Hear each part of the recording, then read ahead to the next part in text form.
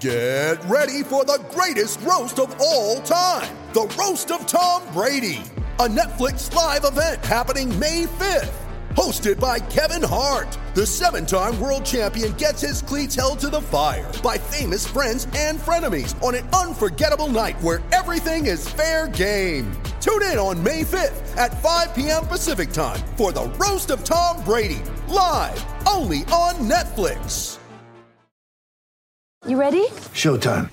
On May 3rd, summer starts with The Fall Guy. Let's do it later. Let's drink a spicy margarita. Make some bad decisions. Yes! Audiences are falling in love with the most entertaining film of the year. Fall Guy. Fall Guy? Fall Guy. That's what the poster said. See Ryan Gosling and Emily Blunt in the movie critics say exists to make you happy. Trying to make it out? Nope. Because I don't either. It's not what I'm into right now. What are you into? Talking. Yeah. The Fall Guy. Only in theaters May 3rd. Rated PG-13. Mom deserves the best, and there's no better place to shop for Mother's Day than Whole Foods Market. They're your destination for unbeatable savings, from premium gifts to show-stopping flowers and irresistible desserts. Start by saving 33% with Prime on all body care and candles. Then get a 15-stem bunch of tulips for just $9.99 each with Prime. Round out Mom's menu with festive rosé, irresistible berry chantilly cake, and more special treats. Come celebrate Mother's Day at Whole Foods Market.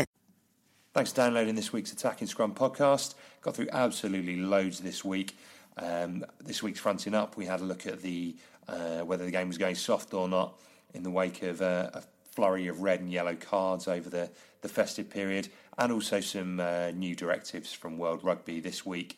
And not only me and Dan kind of chatted through those, but Paul Rees from The Guardian, top rugby journalist, was kind enough to have a chat with us as well and give us his expert opinion on it. So yeah, hope you enjoy the listen.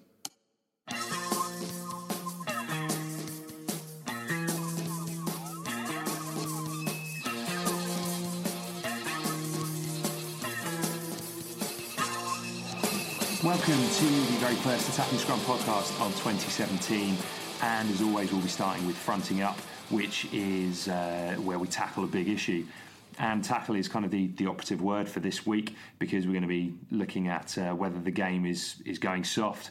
Seen a flurry of red and yellow cards over the festive period. Yellows for Reinhard Landman and Ray Lilo.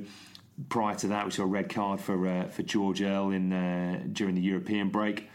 Coaches have spoken out against some of these decisions. Social media has been up in arms, saying, why don't we just get the tags out and play tag rugby? And furthermore, this week we've seen a new set of directives from World Rugby to kind of to address the player welfare issue.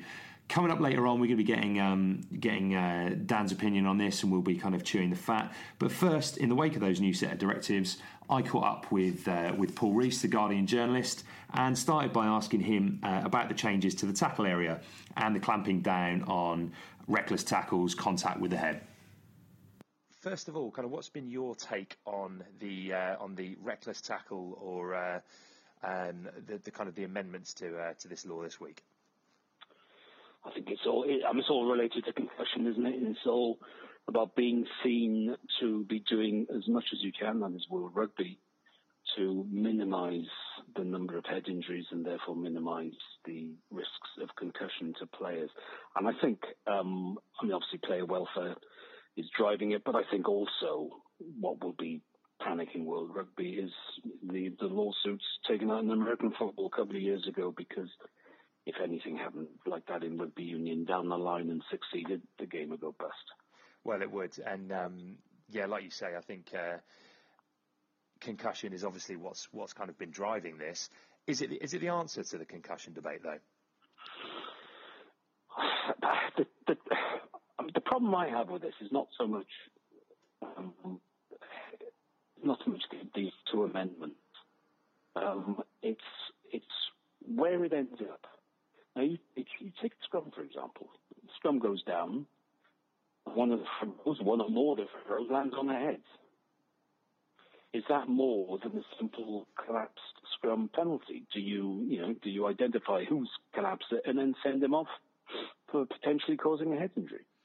Well, in a line-out, if you're jumping on your opposition throw, I mean, at the moment you can get penalties. But again, with this accidental thing, now if you're jumping on the throw, you get it slightly wrong, your opposite number goes flying, lands on his head or neck, you get sent off. And because intent is out of the equation, it puts referees in a very difficult position. Well, it does, and I think the real danger for me is whenever there's a kind of zero tolerance that comes into something, inevitably it makes it more difficult for referees to kind of apply common sense. And as you say, referees, will be put in very difficult positions off the back of these law changes. I mean, what I think it's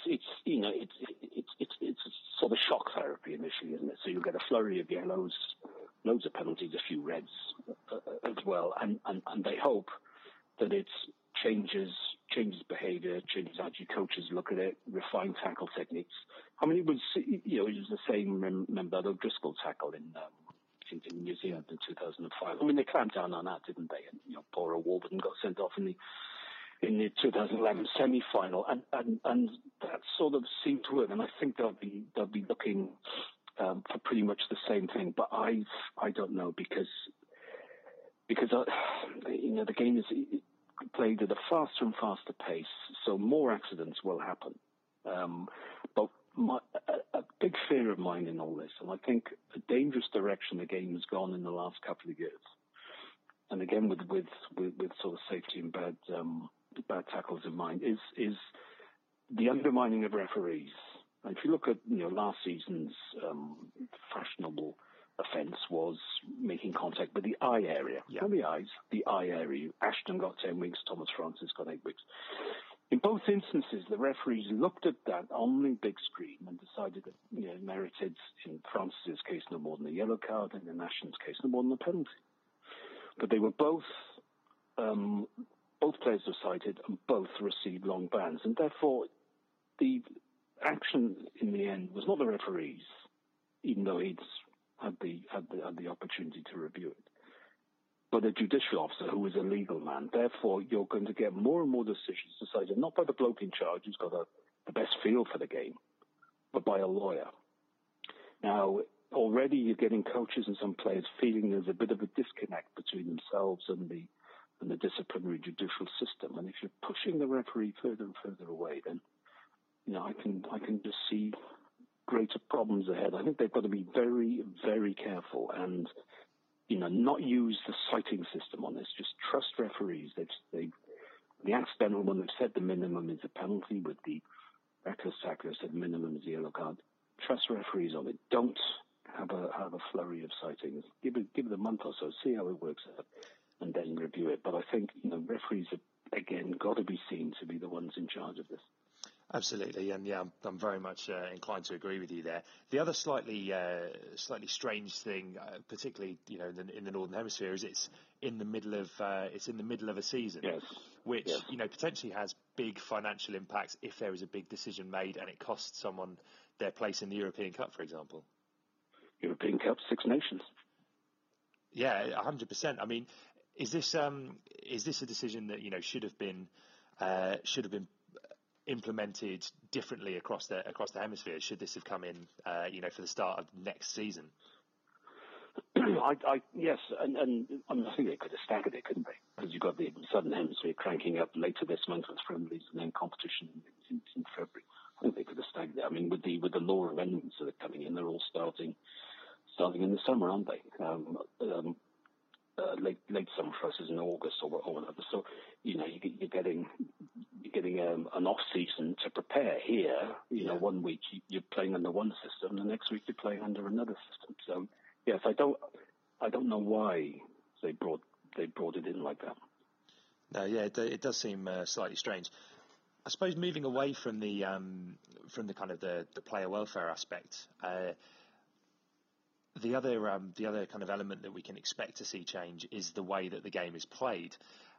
A lot of journalists have been quick to point out that we can expect to see more offloads and more tries. Is that something that that is a positive off the back of this law change? well, you might see more offloads and more tries if teams are going down to 13 and 12 men. If you go back to when Eddie Jones was coach of Australia after 2003. Australia were masters at taking play through 30, 40, 50 phases, not doing an awful lot with the ball. So it could go the way of more tries. It could go the way just more the team in possession retains possession. But as long as defence is reorganised so that tackles are lower, but you can still find some way of getting in the way of an offload, then not necessarily. It could become more boring. You just get teams having the ball for longer and longer, and keeping hold of it, trying to get a penalty rather than taking risks. You hope not. But you know what? In the professional era, one of the weaknesses I think is that coaches have now got so much more time that so many of them, when the rule change is made or something changes, they look for the negative rather than the positive. Yeah, how can you stop something rather than, which is easier, I suppose, rather than how can you use it to an attacking advantage? You would hope in this instance that it would be different, but practice would tell you it's not going to be different.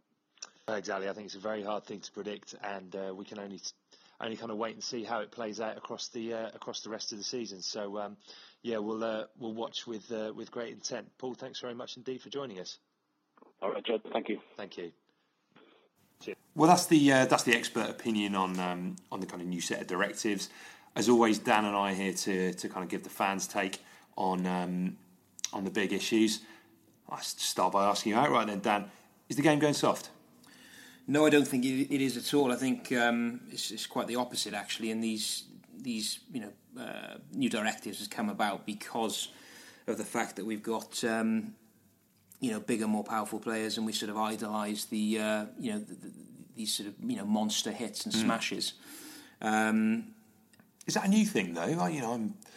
Ask any Ponty fan or any fan of European rugby, and they'll be able to tell you about Andy Robinson getting smashed by Dale McIntosh as he tapped him on his backside, didn't he? When he levelled him, yeah. Obviously, I watched that a few times. I think there's more of an emphasis on it. There's almost an infatuation with sort of big hits, and us watching these over and over again. They've always been around, but I think over the last 10 years we've definitely seen the tackles getting higher and higher, and that's almost at all levels, really. You even see it at the sort of minis. The minis the kids are tackling.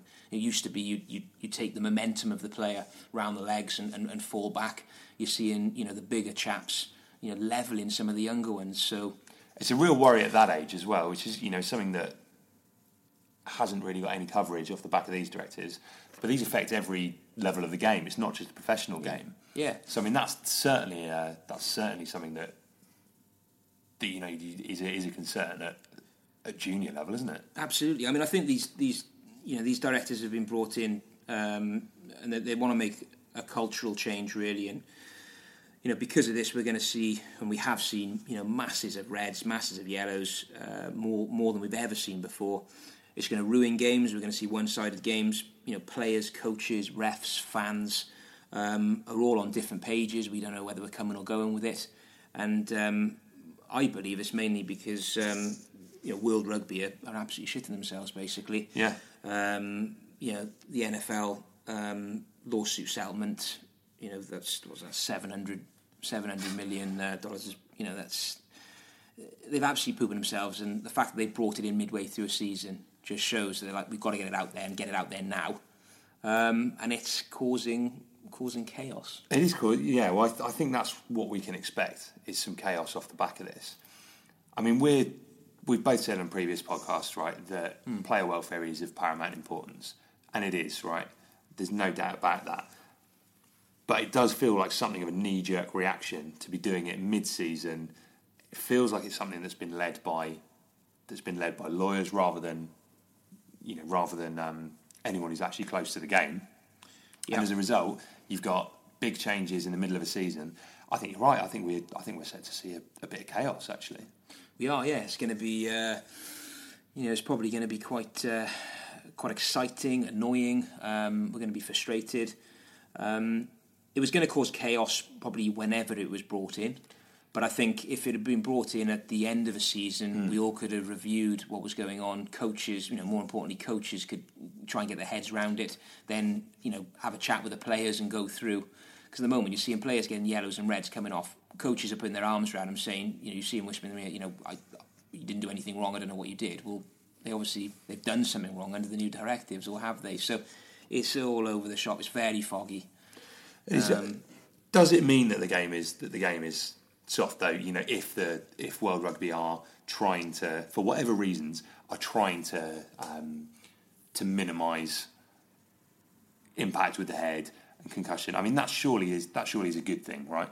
Well, it is. Yeah. I mean, ultimately, more and more players are retiring, aren't they, due to injury? So player safety has to come first. I find myself sort of torn a little bit between the two. But when you sit down and have a think about it, because players are retiring and having major injuries, something like this probably has to come in, and hopefully we should see in the long run we should see a more fluid game. It has been talked about, hasn't it? But more offloads, less focus on collisions, less of a focus on size and power. Allowing for a more inclusive game for all sizes, big and small, almost going back to a little bit what it was like. And a big part for me then is increased participation at all levels. So at something that hasn't been talked about a lot is the younger ages, and I only say that just from seeing some of the younger guys play. And we do lose a lot of players where at the younger ages kids grow quicker than others, and they're smashing the smaller ones, and it's very difficult for them to get back up and carry on playing. So I think if we see the tackles reducing at a lower level and people actually taking and going with the body weight, we'll see more kids playing, and it'll only be a good thing. And it's something you mentioned while we were before we came on air was the way that things are done in New Zealand at a younger level. Yeah, absolutely. I mean, they all play at a similar weight, don't they? So if you're 50 kg, you'll play with boys of a similar-ish weight, so that then you don't lose players and everyone feels quite happy in the environment they're in. And you develop your ball skills. Yeah, it's all, a player of, I don't know what 20 kgs is, by the way. What is that? Is that?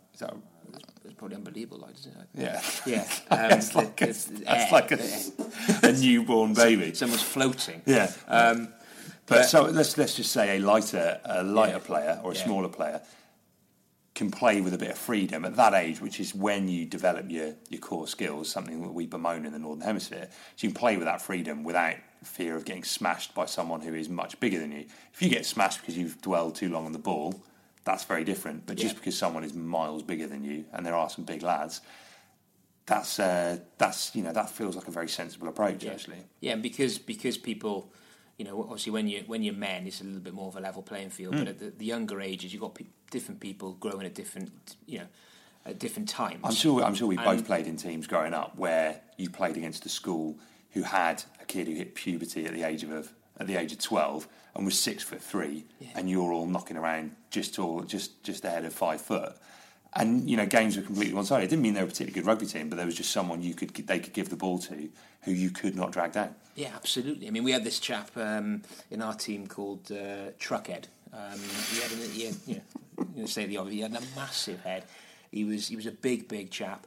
At the age of sort of 11, he was a man. And I mean, people questioning, on the other sides, how old is this guy? I want to see his passport. And he'd just be storming through people, knocking over. I felt sorry for some of the opposition, because he was just running over them. And I think New Zealand have got a spot on, haven't they? Where you're playing with people of a similar weight, similar size, and then it brings on the emphasis on handling, and this could be seen as sort of tipping a nod to that, really. Let's bring it back to that central theme, though. Like we said, this is about us kind of figuring out whether the game's going soft. Just because we've seen a spate of yellow and red cards, do you think that that's something we need to be worried about, that it is getting about less and less about contact? Because that's fundamentally still a big part of the game, or it's always been a big part of the game, right? Yeah. What do I think that we need? Do you think we should be worried that we're seeing a lot more red and yellow cards for things that are deemed to be dangerous play that it's going to take the contact, that kind of hardness out of the game. We're heading more and more towards a kind of sevens style rugby. There's definitely going to be a change, isn't there, because of this?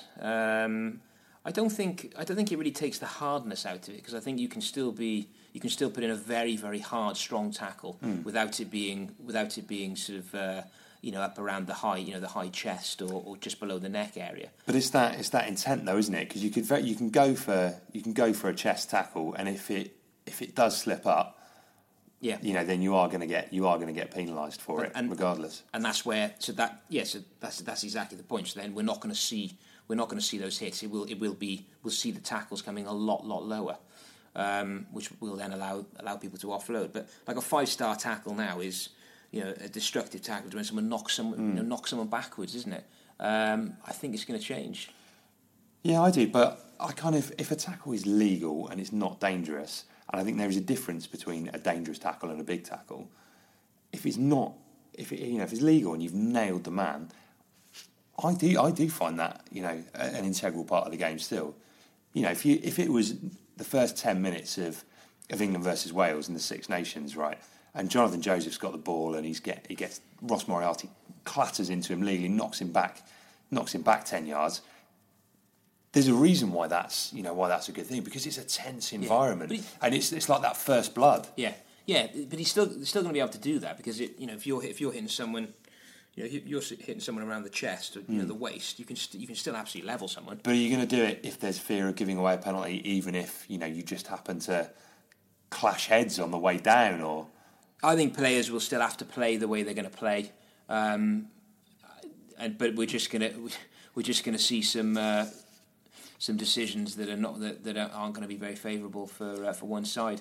I can't see players backing out of tackles. They're just going to lower them slightly, but we're going to. I mean, just the Six Nations now is going to be fascinating, isn't it? Because we're going to see cards, probably cards galore.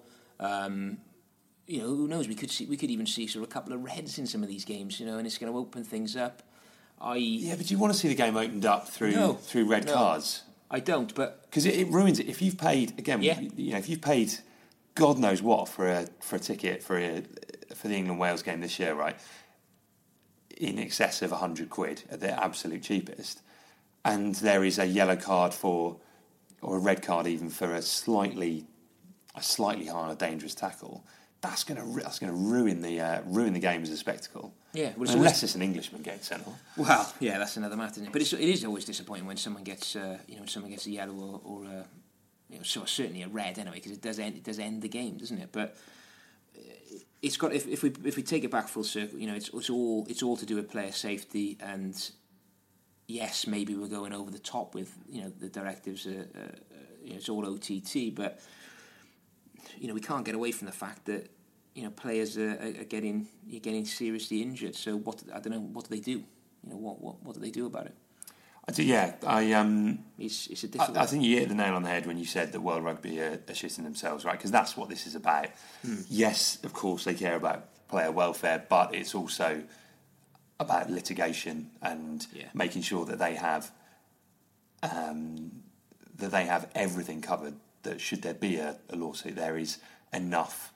It'd be the end of rugby, wouldn't it? Yeah, it would. Yeah, it's gone to a massive extreme, isn't it? Maybe we could have had somewhere in the middle, but it's the professional era, isn't it? And they're pooping themselves. They are, and I think the other thing that's frustrating about the whole thing is the officiating, and it's going to make life harder for referees with this in place, right? Because they're going to have to make unpopular decisions. Again, go back to that similar scenario: high tackle, England versus Wales, packed house. Don't know who's refereeing that game this year. Let's say it's Jerome Garces. He's refereeing it, and he's got to make that decision. That's a bloody hard call. Absolutely. Yeah, the refs aren't going to want to ref these games at the moment, are they? I don't think refs are going to want to lace up their boots and go out there, because they're now in a really, really difficult position. I mean, we've been fairly critical, or very critical then, of the referees of late.